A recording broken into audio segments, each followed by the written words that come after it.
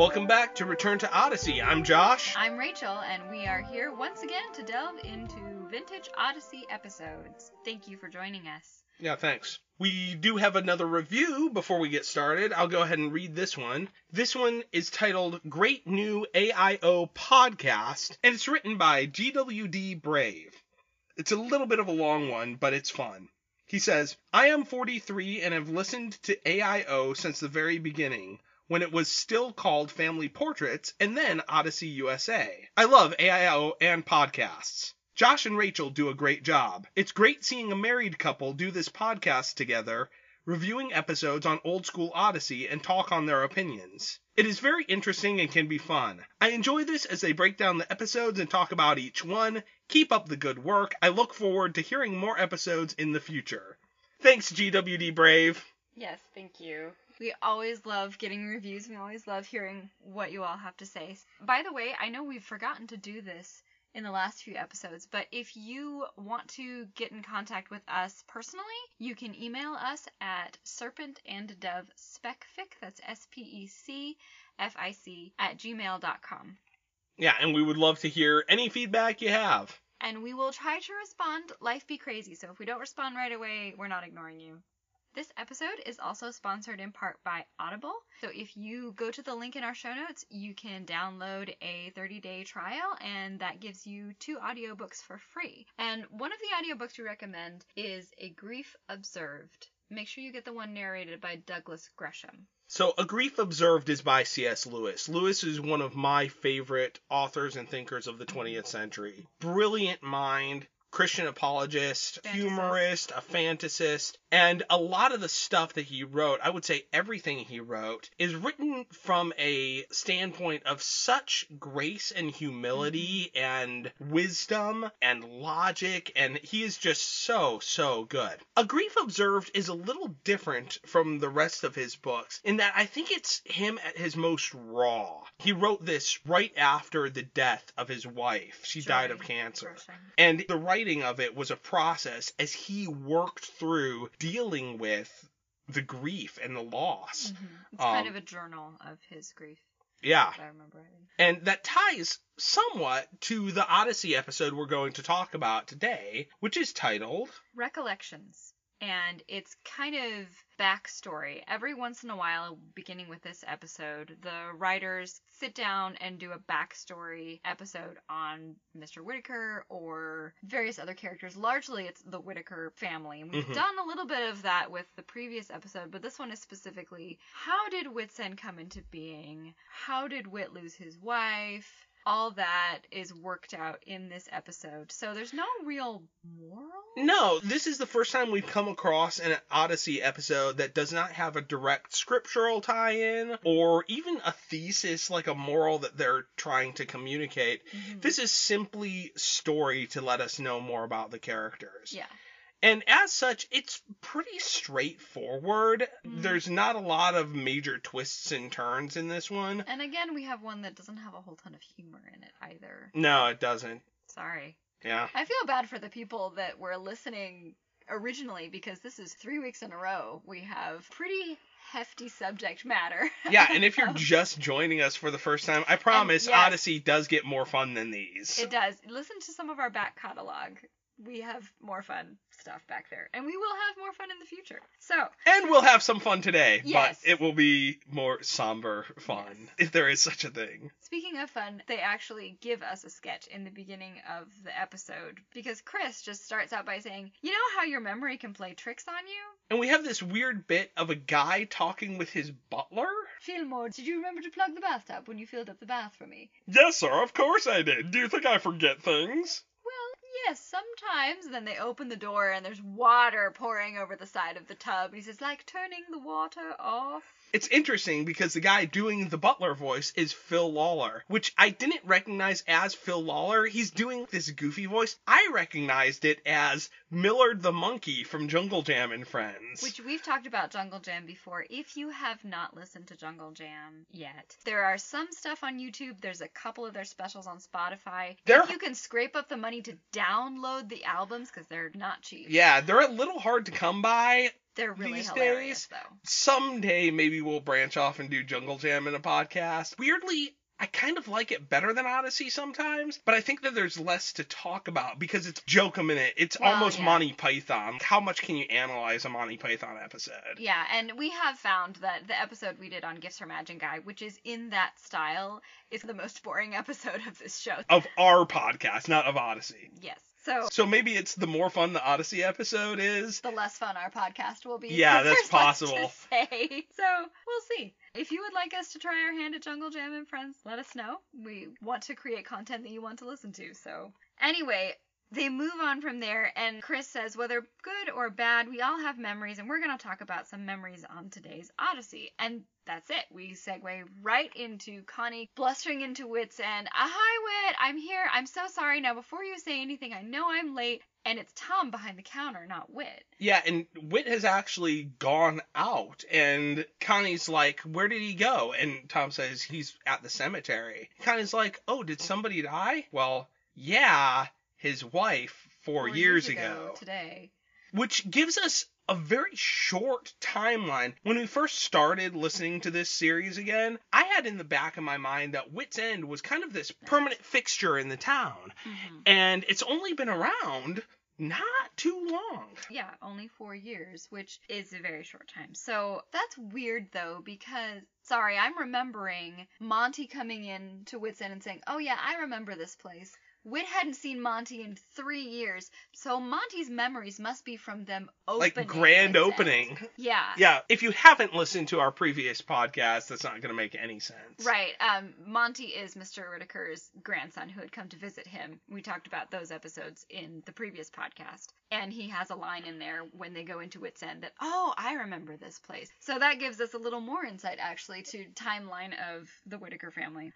After Tom explains that Whit is at the cemetery because his wife had died, he kind of goes into this info dump about Jenny Whittaker. It's kind of weird because he goes into this descriptive statements like she had fiery red hair and eyes that would snap at you. And it's not the way that people talk. It's the way that something would be written.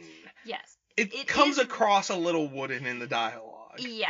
And there are some things that he talks about. She was involved in so many things throughout the town. There wasn't an activity or a function that Jenny Whittaker wasn't behind or a part of or something. And that's a fairly normal statement that you would give when you're talking about somebody. Then he moves on to Whit and he's like, Whit, well, he was different. Mind on other things, I guess. Which is, as we continue through the conversation, we find out that he hadn't really met Whit yet. Yeah, and this is part of the little bit of a weirdness of finding out that Whit's End is only 4 years old. Mm-hmm. And all of this story that we're about to hear took place 4 years previously, basically. But Whit and Tom have this relationship almost like they're bosom buddies from childhood. They're very close, yes. But they've only been friends 4 years, which, as we have found with church friends, that kind of bond can be formed in 4 years. Yeah, it can be formed quite quickly, depending on the people involved. Yeah. So I guess in this case, both of them are the type of people that just latched onto each other and they have this really cool bond. One quick note, though, it's kind of strange because Connie does not ask. I don't think Connie ever asks about how Whit's End got started or how all of this. Tom just launches into he just dives in. And she asks clarifying questions because Tom says something like, he was just finishing up teaching, and Connie says, wait, he was a teacher? So we need to start keeping a tally at some point. We may have joked about it in the past. Yeah. Of the jobs that Mr. Whittaker has had. The encyclopedia company. Mm-hmm. And he was a teacher. He's a business owner. He's an inventor.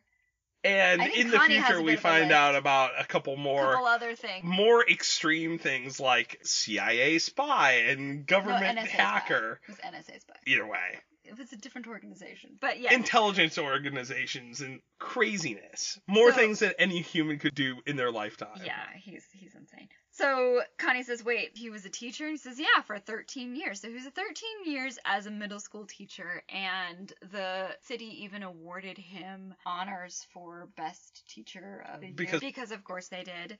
That also begs the question, how old is Whit? Because he was retiring from teaching, and that was after he did his encyclopedia. You know, I've always imagined Whit as perpetually in his mid-60s. Yeah, basically. So I have no idea. He never had a childhood. He's a Time Lord, or he's discovered the Philosopher's Stone. He hatched in his mid-60s and then just remained that forever. Mm-hmm. Except that we have documentation of him being in college, at least, and college age. Okay. Which is, later in the season. Anyway, then they find out Tom and Whit didn't get to know each other yet, and Tom had heard about him, but the way that they got to know each other was because Whit's End at the time was this derelict old rec center that was kind of falling apart. It was no longer really safe to use. Nobody was using it. And Tom was actually friends with Whit's wife, He was Jenny. on the city council. And Jenny was giving a petition to the city council to preserve the building. Yeah, but they knew each other. You had the sense that they had some probably form of friendship there. Yeah, probably because of her involvement with city functions and things like that. She's behind yet another cause to help save this building. And then we segue into the flashback, which is the bulk of this episode. And we're actually at that city council meeting, and she's giving this statement about how important the building is to so many people and so many families, and kids grew up playing there and stuff like that. How could we tear it down? We're tearing down the city's memories. Exactly. And we have another person stand up in the meeting, and we can hear from Tom's voice that he's just disgusted with this person, even just as he acknowledges him. He says, I have something to say. I have some questions. And we hear Tom just kind of internally groan. I thought you would. Mr. Glossman. This is actually a really nice little touch of acting and storytelling, because the way he says it, we know Tom is a trustworthy guy. We know Tom is a good guy. Yes. When he addresses someone from the get-go with such derision. Well, not derision, but just disgust. Yeah, disgust is a better word. Yeah. Then we immediately are disposed to dislike this character. And his voice comes across. Oh. He is so slimy. He is sophisticated and intelligent evil. Mm-hmm. Just the way he communicates kind of reminds me of the lawyers in Wolfram and Hart in the Buffy universe. Yeah, who are all about protecting all of the evil people. Yeah, and that's how this guy sounds to me, and he stands up, he's like, yes, Mr. Counsel, can you confirm that this building has no real historical value? Is this the oldest building in Odyssey? And Jenny has to say, no, it's not. So it has no real historical value as a piece of true history. And she said, well, it depends on what you mean by true history, but no. Now, I have to stop there because we have a lot of other knowledge of this show. There's a lot to say. Yeah. Well, he obviously has no idea of the tunnels under Whit's End that were used in the Underground Railroad. I would call that true history. Mm-hmm. The bank robbery that took place and the dude who was shot and hid in the basement of Whit's End. In the secret room in the basement of Whit's End. The mineral that's found in the tunnel that they used for the Underground Railroad that is then used as a bioweapon later. And isn't there like Native American stuff along with that too? Yeah, no, the Native Americans used that mineral as some sort of healing property something, and then somebody else uses it to create a bioweapon. Yeah. Okay, and to stop here, so at this point in the show, Adventures in Odyssey is hilarious and fun, and it jumps the shark repeatedly. Totally does. Because in the best way. It's just, because it starts out with this kind of at home in Mitford Americana, idealized, almost a Music Man version of America, where we've got the bandstand and the city park, and the kids all go for an ice cream soda after school. Gee whiz, this is swell. And then, as the series progresses, we have espionage. Yeah, espionage and super spies and superhero comic authors and all kinds of nonsense begins happening, and it's entertaining as all get out. Mm-hmm. But it's funny because there's no way that the writers at this point in the show had that as the vision for what the show would become. Yeah, they had no idea. And this particular character, Philip Glossman, I don't think at the time they had any sort of plans for him. He was just the sleazy business guy who just wants to make money and be a foil for Jenny and be the conflict But later in the series, he winds up being tied to some major villains. And it's so fun to hear him introduced here in such a banal way. Yeah, it's a very ordinary way. And he always comes in later. He always comes in under the guise of being very ordinary and very above board. Because if you actually listen to what he's saying, his questions and his points are very accurate. He says nothing that's untrue. Reasonable. He says nothing that's untrue. He says nothing that is necessarily bad. Because as a city, when you're trying to pick and choose what you're going to invest in, it makes more sense to invest in the things that are demonstrably of greater historical value than a more sentimental project. And he makes the point that there are buildings in Odyssey that are much older and have more historical value. So why are we working to preserve this rec center? Working to preserve this rec center, which makes sense. But because he sounds so sleazy, and because Tom, our trustworthy character, doesn't like him, we're all like, boo! Sit down! Never open your mouth! We want him out of town. Also, I need to note that the name Glossman is very, very fun and very much sounds like it would be someone who has slick back hair, nice suit. Armani.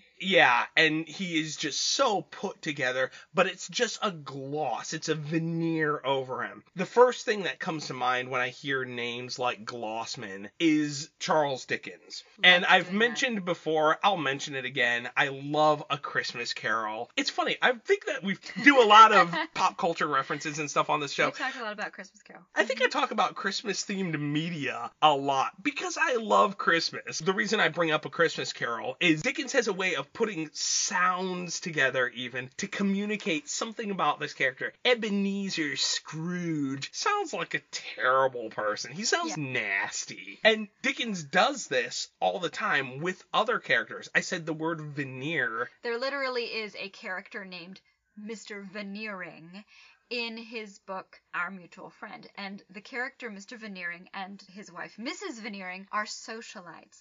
Everybody knows Veneering. Everybody is friends with Veneering, but nobody actually really knows them, and they don't really know anybody else. There's actually a beautiful scene where two people have just gotten married. They're at their wedding breakfast, and there's a moment where they're in a private room together, and they're finding out that they have lied through their teeth to each other, accidentally-ish, through the Veneerings, because they've told the Veneerings all of this garbage about themselves, puffing themselves up. The Veneerings told the significant other, and they thought, oh, I'm marrying a woman of property. I'm marrying a man of fortune. Nope, neither is the case. Don't trust Veneering. Yeah, they're phony. It's a veneer. It's fake. One other Dickens name that I love comes out of David Copperfield is the character Uriah Heep. And he's just this sniveling, sycophantic... Master Copperfield. Yeah, Master Copperfield. Oh, Mr. Copperfield. What may I do for you, sir? Yeah, and he's learned, and Dickens is very clear with him, this is a way to get what he wants, not because he actually has any real humility. But just to say the name Uriah Heep. A heap is just a pile of garbage. Something. He's just this formless pile. So, all that said, the name Glossman, to me, was the first time we've had that in Odyssey, and we will have that from time to time. Odyssey writers like to have fun with characters' names, puns, and things like that. Yeah. One final note on Glossman. The voice of Philip Glossman is Paul McCusker, who's one of the creators of Adventures in Odyssey. So it is a bit disconcerting, I always found, listening to episodes that had a parental warning or something like that on it, when Paul McCusker comes on to give us the parental warning, and it's like, oh my gosh, that's Philip Glossman. Well, I also find it fun that one of the show's creators didn't want a major role for himself or anything like that. He was like, let me do the bad guy. Yeah, I'll do the sleazeball. And I'll show up from time to time and I'll do the minor villain voice. So he doesn't have any further questions after that. So Tom has them all break for a recess, and then they're going to come back for, this is actually the hearing where Jenny has lined up a bunch of people that have agreed to come and speak about how much the rec center has meant to them and how much it has meant for the community and things like that, in hopes to sway the council to vote to preserve it. So during the recess, Whit comes up to Jenny and he's like, well, that sounded really great. And she's despondent. She says only half the people that I asked showed up. And she's looking kind of peaky. Even her voice sounds like she's tired, yeah. He said, are you okay? And there's a bit of a Bob, because he says, you look really tired and kind of pale. And you haven't been sleeping well or eating well the past few weeks. Yeah, and you never really got over that sore throat you had, and it's been 2 months. Very much Bob. And she's like, no, I'm fine. I just want this to be over. And he says, that seems like a lot of trouble for a lot of broken down real estate. And she laughs at him. She's like, you old grump. It's not just broken down real estate. This is about the people of the community, and you should know that. And she starts making a case. Do I have to convince you as well as the council? And Whit starts laughing, which that makes her stop. And she's like, what? And he's like, You're just so cute when you're all fired up. Which, on the one hand, if they were actually having a fight, that would be like, get murdered. Worst thing to say. But I think what it she's actually angry is about he something. Loves seeing her passionate about something. Yeah, I don't think he's laughing at her anger or even laughing at her passion. I think he's enjoying her passion. Yes. It does feel weird, though, that Whit is the one who's poo-pooing it's a lot of worthless old junk because of what we know of him now with Whit's End. And Tom warns us that he had different priorities or he had something different priorities at that point. At the time. But I don't know that we really get a picture of that in this really. episode. My hypothesis, because he's done his encyclopedia, that comes back into play later in the episode. His priority is not Whit's End because that wasn't in existence yet, but his priority is still the same kinds of things that lead him to make Whit's End. Keep learning fun for children and help them to discover the wonder of the world around them and community. And he's always been that kind of person, pouring into people. Well, that's the vibe I get. Yeah, but at this point, he didn't see where the rec center was going to take him. And it was Jenny's baby at that time. And he was doing other stuff. He had been pouring into kids for 13 years, teaching. As a teacher, As a teacher. So yeah, I think it was just a shift in priorities. It wasn't that suddenly he's about pouring into people. It's just... It wasn't a transformation like Scrooge. Right. He didn't turn from this selfish old guy into the benevolent ice cream giver awayer to the children. Ice cream scooper. Yeah, that wasn't on his mind at the time. I think probably he had other irons in the fire that was accomplishing very similar things, just not Whit's End. And we feel so much like Whit's End is a fixture as listeners because it's treated so much like a fixture in Odyssey. And just point in Odyssey. It's the hub of the show, really. Yeah, the entire series. Yeah, that it feels weird to have Whit not even interested in something like that. And it feels like it ought to be a transformation, that somehow he doesn't have his priorities straight until he makes Whit's End, which I don't think is the case for the character in particular if you're talking about his career as a whole. Anyway, all of that done, Whit does point out that Glossman has a strong case, which is true. We just said he did, and now all the audience is like, Arr. And Officer Harley shows up, and this is the one bit of levity that we get in the show. And he's like, I'm looking for Jay Whittaker. And Mr. Whittaker and Jenny both laugh and say, well, we're both Jay Whittaker. Huh? You don't look a thing alike. And neither do you. And then it just speeds past and continues with the dialogue. But it's such a weird, surreal joke. It's a grammar joke, really. That's true, yeah.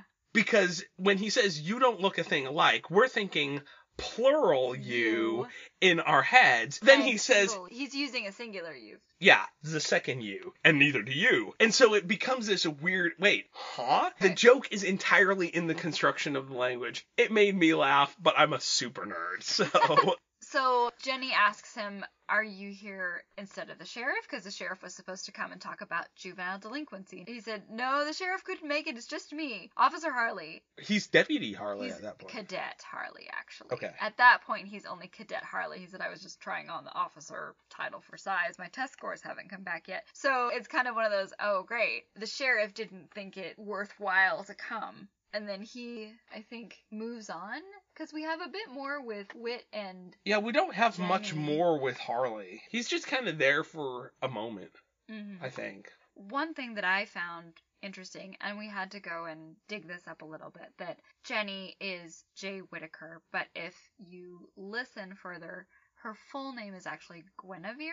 So wouldn't it be G? It Whittaker? should be G, but you found Jennifer is a different version of that, and she does go by Jenny. Yeah. So Guinevere with a G, but Jenny with a J for short. If you looked at her driver's license, it would probably be Guinevere. G. Whittaker. Mm-hmm. Yeah. Minor note, but I don't even know if at that time they had decided that her name was Guinevere. I don't know. I'm not sure.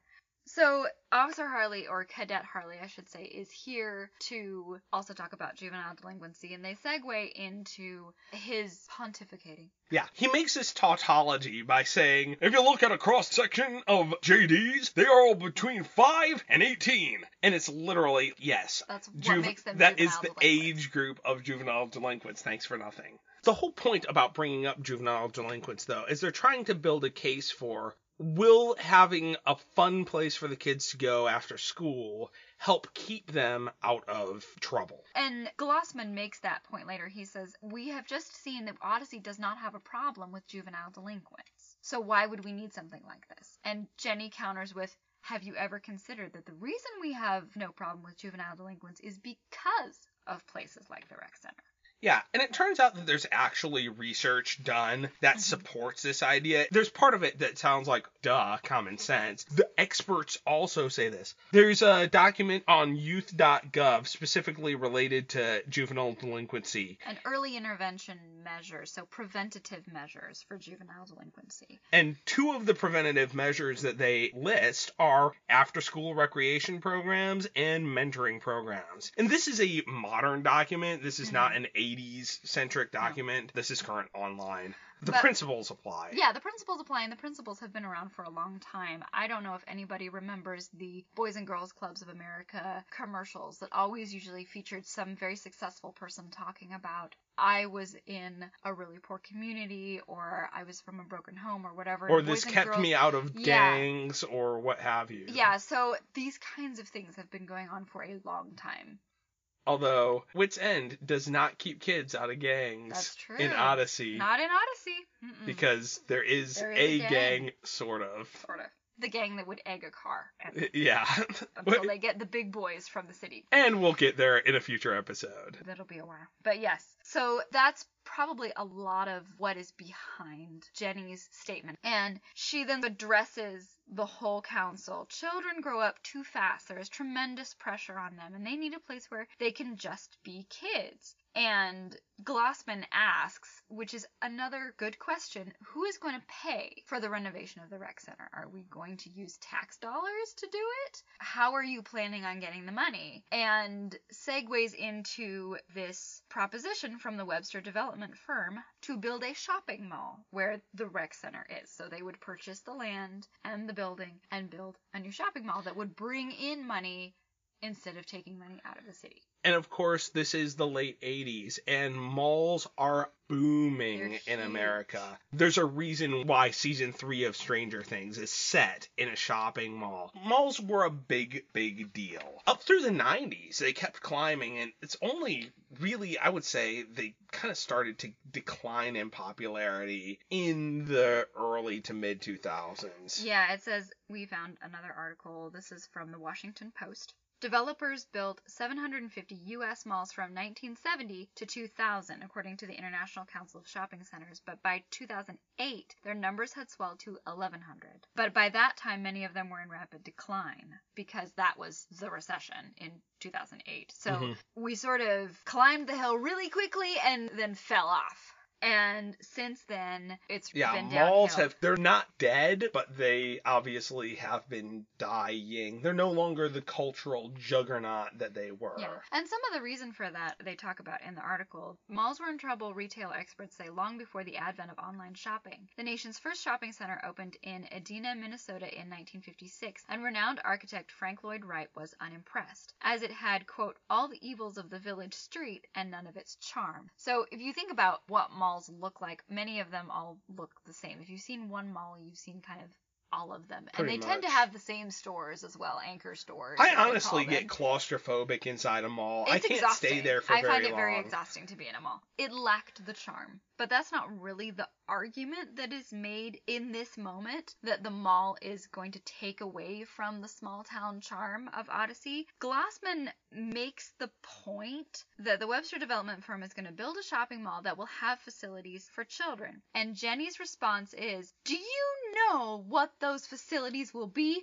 Arcades and video rentals. So we need to stop here for just a moment and talk about Odyssey and the writer's biases. Which we've talked about before. We have, and this is something that'll probably crop up more or less any time gaming, and especially video games, are mentioned. I would say they're barely tolerated as a form of amusement, but certainly looked upon with suspicion. And it's really not difficult to see why. If you look at 1988 and video arcades, I'm sure there were harmless Chuck E. Cheese-esque family-friendly things, but there is an image of a video arcade as a kind of sleazy, scummy place. Where probably the greasers go, and there's probably drug deals and stuff like that happen there. If you look at games themselves in the late 80s, we're long beyond Pac-Man and Centipede and things like that. And games were pushing more and more into violent territory. 88 saw some classics come out like Altered Beast or Splatterhouse or RoboCop. Bad Dudes versus Dragon Ninja, which is such a wonderfully ludicrous title. Most of these are shooter games. And the violence in them is funny because by modern standards, it looks almost quaint because it's all pixelated and cartoony. But if you look at the content of what's actually happening in those games, there's decapitations and grenades and mayhem. Blood and gore. Gore and guts and ridiculousness. And a lot of these games could not be regulated if they're in an arcade and your kids are just going to the arcade. Unless you go with them to the arcade, you can't regulate what they play and what they don't. Yeah, this isn't the same as having a Nintendo at home, which had come out by this point. An Atari. Well, there had been Ataris and stuff, but Nintendo was actually in existence at this point. Okay. And as a parent, you could curate, this game is appropriate for our family, this game is not. If you just set your kid loose in the arcade, there was this idea that they're going to be coming across all kinds of content that you would not be aware of and probably would not have approved of. She makes that point. We can't let them grow up in a society that doesn't care what they think or what they believe. And this is all good. I do need to balk at a certain amount of pearl clutching that I see with this. Yes. Because, like I said, I don't believe that playing a game that depicts violence is going to turn a kid into a violent person. There is so much research that has debunked that. And there's a certain amount of, you can imagine parents who are outside of the loop, just hearing some of the titles. I don't want my child playing a game called Bad Dudes. And it sounds silly, but I guarantee you that conversation took place. Oh, yeah. So while there is legitimate cause for concern, there is also illegitimate cause for concern. And Odyssey never takes the time to sort through these things. It just does the shorthand. We've talked about this before. Video games, movies in excess is shorthand for bad stuff. Yeah. While ignoring that there can be a healthy way to enjoy these things. Yes. So as she continues this impassioned speech about, we can't let our children grow up in a society that doesn't care what they think or what they believe. Please don't let this happen. She actually starts teetering and then passes out on the floor in the middle of the meeting. So they call the ambulance. And the next transition is within the hospital waiting room, and the doctor comes out. Yeah, and it turns out that she is actually very sick. It's not just that she's been feeling a little crummy. Or is tired because she's overworking herself with this. Yeah. She has a condition, the doctor says, called post-streptococcal glomerulonephritis. Yeah, it's really long. And it's a really, really rare condition of the kidneys. From a prior strep infection that then goes down into the kidneys. And the warning signs usually point to kidney issues. It usually takes 10 days after the start of the symptoms of strep throat or scarlet fever for this to develop. So he said it's been 2 months since her strep throat. So we have about the right timeline. Symptoms include swelling, especially in the face, around the eyes, in the hands and feet, dark reddish-brown urine, decreased need to pee or decreased amount of urine, and feeling tired due to low iron levels in the blood. So the only real symptom she exhibited was feeling tired. But most of those symptoms would be rather weird to talk about in a public forum. Like, yeah, they're not. So you've not been peeing for a while. Yeah, they're not going to be bringing that up. It would be strange. One thing they could have done, though, is mention that her face looks puffy or something like that. That would have been a perfect thing to give to Harley. Are you feeling okay? You look a little puffy. Maybe that's not something they thought about. They researched this enough to figure out exactly what she had. Yeah, and a really technical name for a disease. Yeah, the funny thing is, as a kid, I don't remember this being what she had. I always thought, didn't she die from cancer or something? And that was my thought, too. As we were entering back into this episode, I remembered this story. If you asked me to summarize it before listening, I would have said cancer. Mm-hmm. And I think that's because cancer in our lifetime, not only is it a deadly disease, but almost a cultural moment. Everyone's scared of cancer because it's kind of the uncurable disease. Cancer and AIDS are kind of the two from my youth I remember hearing about as a kid and then as a teenager. And that being kind of a scary word. And the funny thing is, the more research we have on it, the more there are various types of cancer, the more easily we can treat it. It's not a cure per se, but things like surgeries, things like radiation and chemo are able to essentially kill the mutating cells. So, that's not what they did. Props to them, I guess, for being creative with diseases. It's a weird thing to say. Well, and I guess because they also needed something that could be quick within the time frame of the episode. Because Whit says, after hearing that she has this condition, oh, I told her to slow down. She should have slowed down. This will be a lesson for her for next time. And the doctor says, I'm sorry, there's not going to be a next time. She's dying now. Because which is this should have been super fast. It's almost instantaneous. Whit rushes in. He's by her bedside and holds her hand. Yeah, they don't say that she's dying then, but essentially within the next few days, what have you, it's very, very short time. Within the next few minutes of the show, she's dead. Yeah.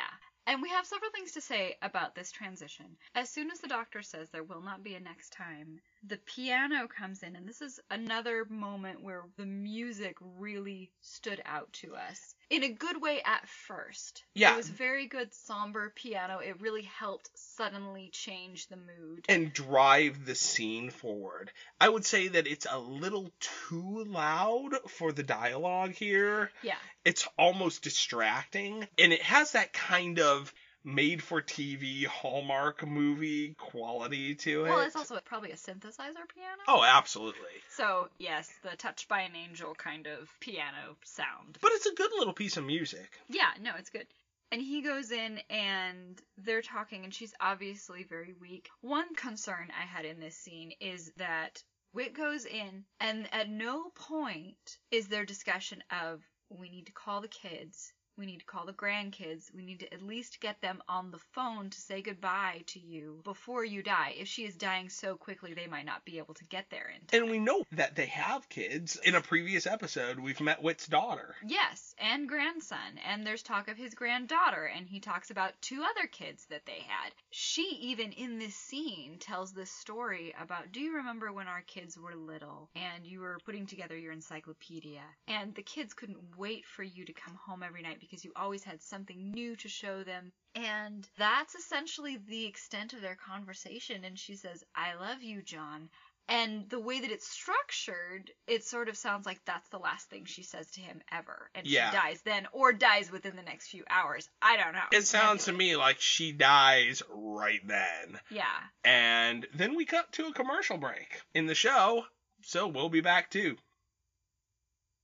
After the commercial, they do kind of a time cut. We go back to Tom and Connie, and he says, we didn't hear anything or see much of anything with Whit after that for several months, and the whole rec center project was put on hold because nobody came to a decision. They kind of had to cancel the meeting, and it just sort of got shoved to the side. And then about a month after Jenny died, Tom and Harley show up at Whit's house. And Whit is living kind of this hermity, reclusy existence. Well, as far as they know, he's not doing anything with the city council. Who knows what else he was doing? But the way he answers the door, it sounds like he's... It sounds very hermity and crotchety. If this was not John Avery Whitaker, if this was not Odyssey, if this was not a family show, I think they would open the door and find him half drunk in a wife beater shirt and just like, what do you want? We don't he's get the not uncivil. And we don't get the idea that he's unkempt or drinking heavily or anything like that. But I said in a different show, that's kind of the attitude we get from Whit.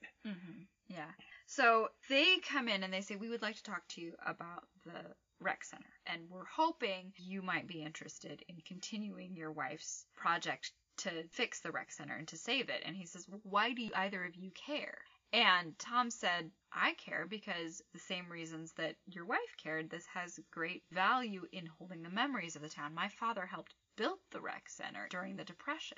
And Harley says, I played there as a kid. And so they both have personal ties to it. And turns out that a lot of people in the community do have personal ties to this derelict old building. Mm-hmm. Also, this is where they bring in the small town argument that many of them, while they also have personal ties to the building, don't really like the idea of a big, boxy shopping mall. I think Tom uses the term, we don't care as much about our town being filled with glass and chrome. We like the old things better. And that's almost a thesis for these early Odyssey episodes. Mm-hmm. This hold on to what's good of old school America. Yeah. And in some respects, we grew up in a small town. I went to college in a small town that was very much pro local businesses and things like that. And there is a lot to be said for that kind of community. We went home recently to visit, and these days the town we grew up in just is not the same place. No, it's not. It has built up tons and tons and tons. And it's built up in a different way. It's funny. It's built up in the new, I want to live in a folksy town even though I work in the big city, so I'm going to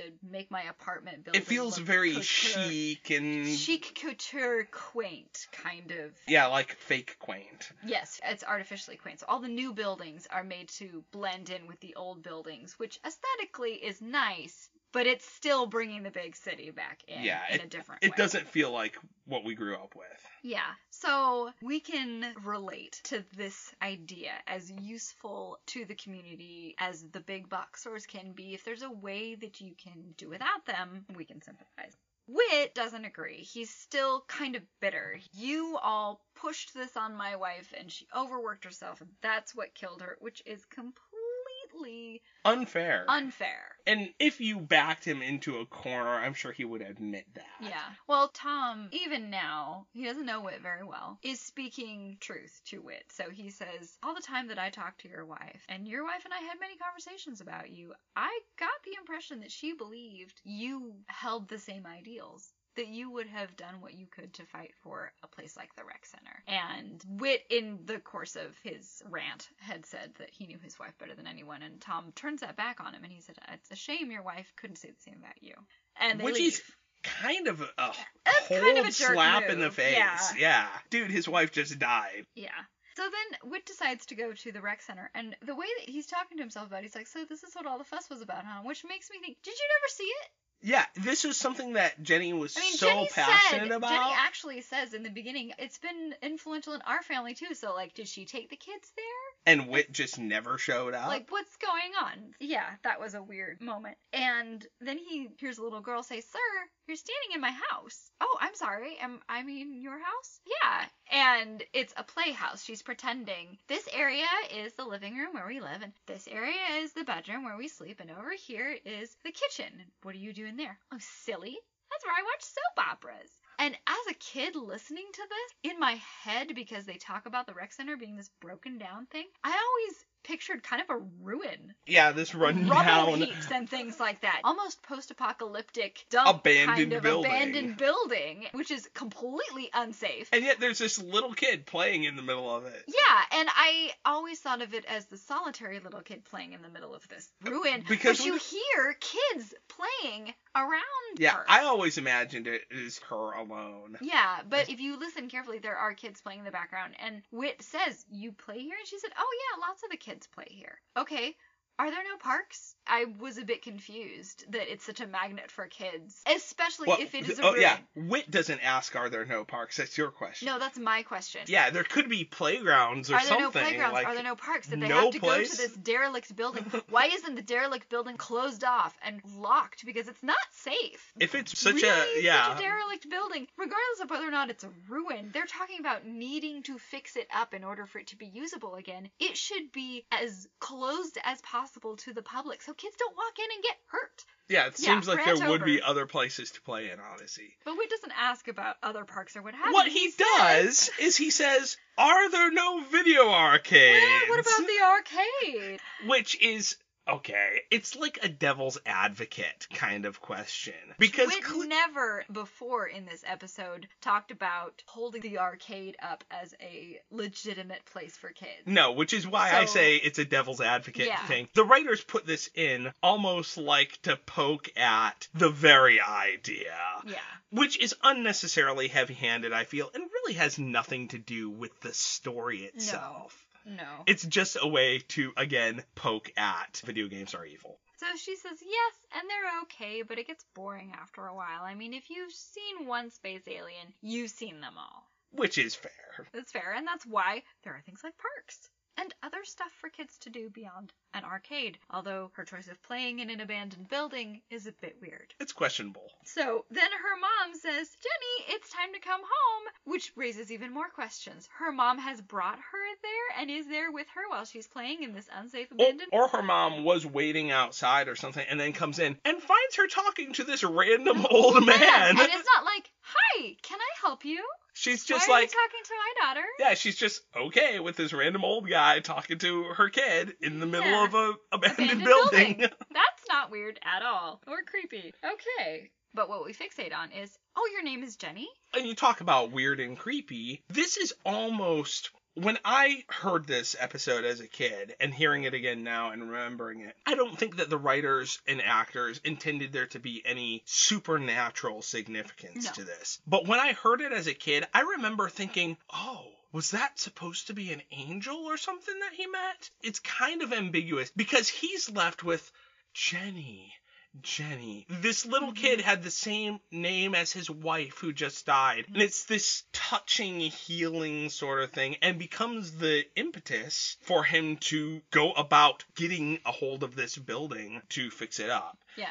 I don't think that's what's actually intended. I think it's meant to be more sentimental. Sentimental and symbolic, but yeah, Jenny is not meant to be some sort of angel. She is an actual girl, I think, that he meets who is playing there. Yeah. But yes, you're right. It becomes the impetus for him trying to get a hold of the building. And we time cut to them actually in the city council meeting taking a vote on what they're going to do with the rec center. And Glossman has moved that the Webster Development Fund purchase it and do their whole shopping mall, and nobody else has come forward to purchase it. And at the last possible second, Wit sails in and says, wait a second, you'd be wrong.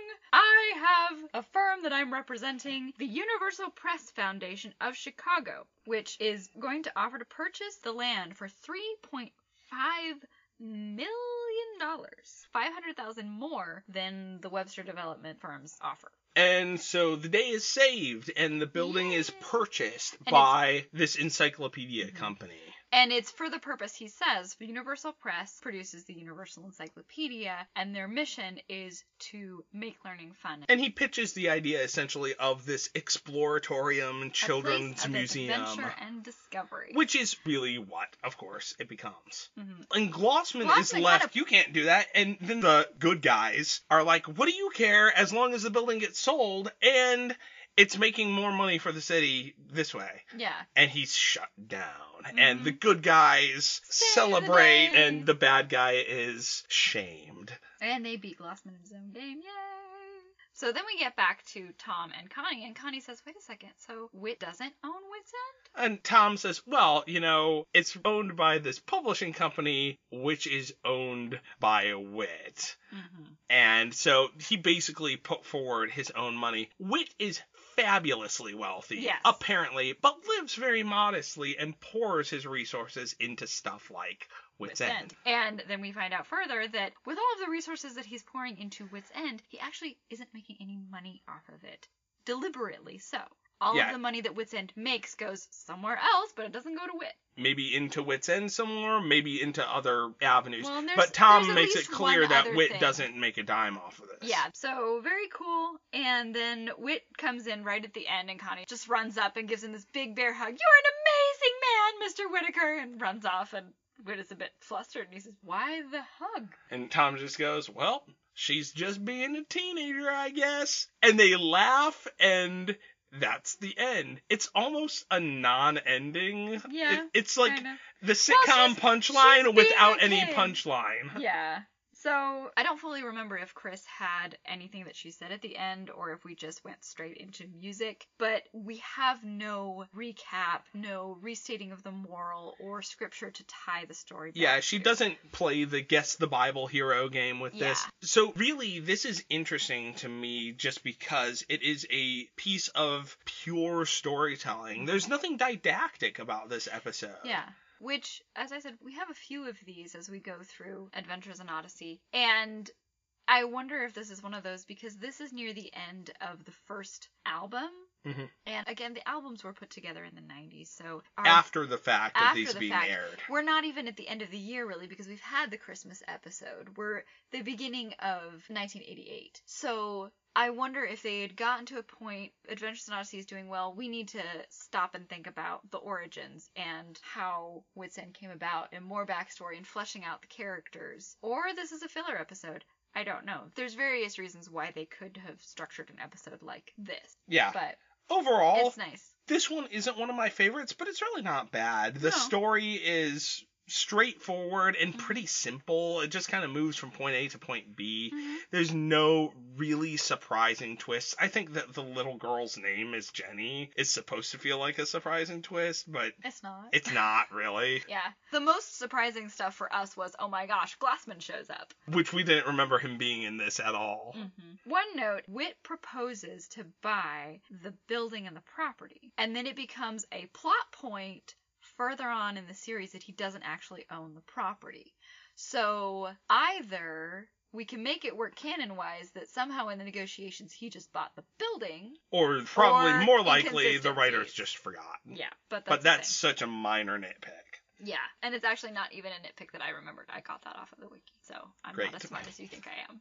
And with that, with us not being as Yes, smart but as we you are. think we are, it's probably time to call it quits. Remember to email us at serpentandovespecfic@gmail.com if you would like to get in contact. We would love to hear from you. Or go check out A Grief Observed by C.S. Lewis on Audible. Read by Douglas Grisham. Who is Lewis's His stepson. The reason why we chose that book should be obvious. Whit's wife died, Lewis's wife died. There's a parallel. People die.